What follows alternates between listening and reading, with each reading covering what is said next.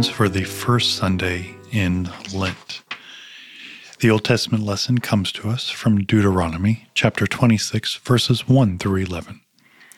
When you come into the land that the Lord your God is giving you for an inheritance, and have taken possession of it and live in it, you shall take some of the first of all the fruits of the ground, which you harvest from your land that the Lord your God is giving you, and you shall put it in a basket. And you shall go to the place that the Lord your God will choose to make his name to dwell there.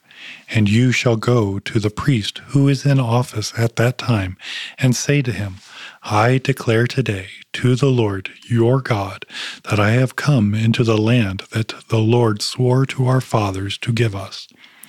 Then the priest shall take the basket from your hand and set it down before the altar of the Lord your God. And you shall make a response before the Lord your God. A wandering Armenian was my father, and he went down into Egypt and sojourned there, few in number, and there he became a nation, great, mighty, and populous. And the Egyptians treated us harshly, and humiliated us, and laid on us hard labor. Then we cried to the Lord, the God of our fathers, and the Lord heard our voice and saw our affliction, our toil, and our oppression. And the Lord brought us out of Egypt with a mighty hand, an outstretched arm, with great deeds of terror, with signs and wonders. And he brought us into this place and gave us this land, a land flowing with milk and honey. And behold, now I bring the first of the fruits of the ground, which you, O Lord, have given me.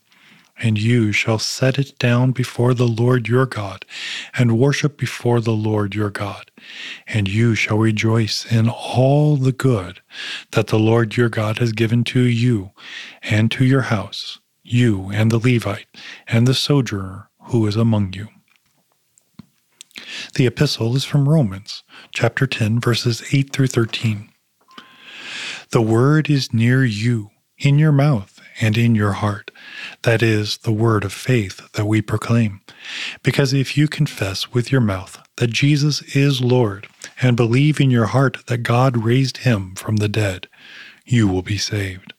For with the heart one believes and is justified, and with the mouth one confesses and is saved.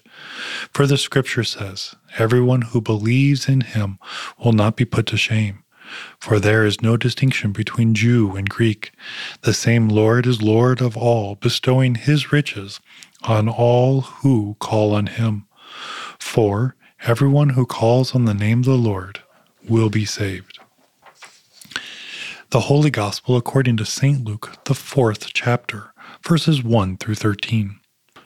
Jesus, full of the Holy Spirit, returned from the Jordan and was led by the Spirit into the wilderness for 40 days, being tempted by the devil. And he ate nothing during those days. And when they were ended, he was hungry. The devil said to him, If you are the Son of God, command this stone to become bread. And Jesus answered him, It is written, Man shall not live by bread alone. And the devil took him up and showed him all the kingdoms of the world in a moment of time, and said to him, To you I will give all this authority and the glory, for it has been delivered to me, and I give it to whom I will. If you, then, will worship me, it will all be yours. And Jesus answered him, It is written, You shall worship the Lord your God, and him only shall you serve. And he took him to Jerusalem, and set him on the pinnacle of the temple, and said to him, If you are the Son of God, throw yourself down from here, for it is written, He will command his angels concerning you to guard you, and on their hands they will bear you up, lest you strike your foot against a stone.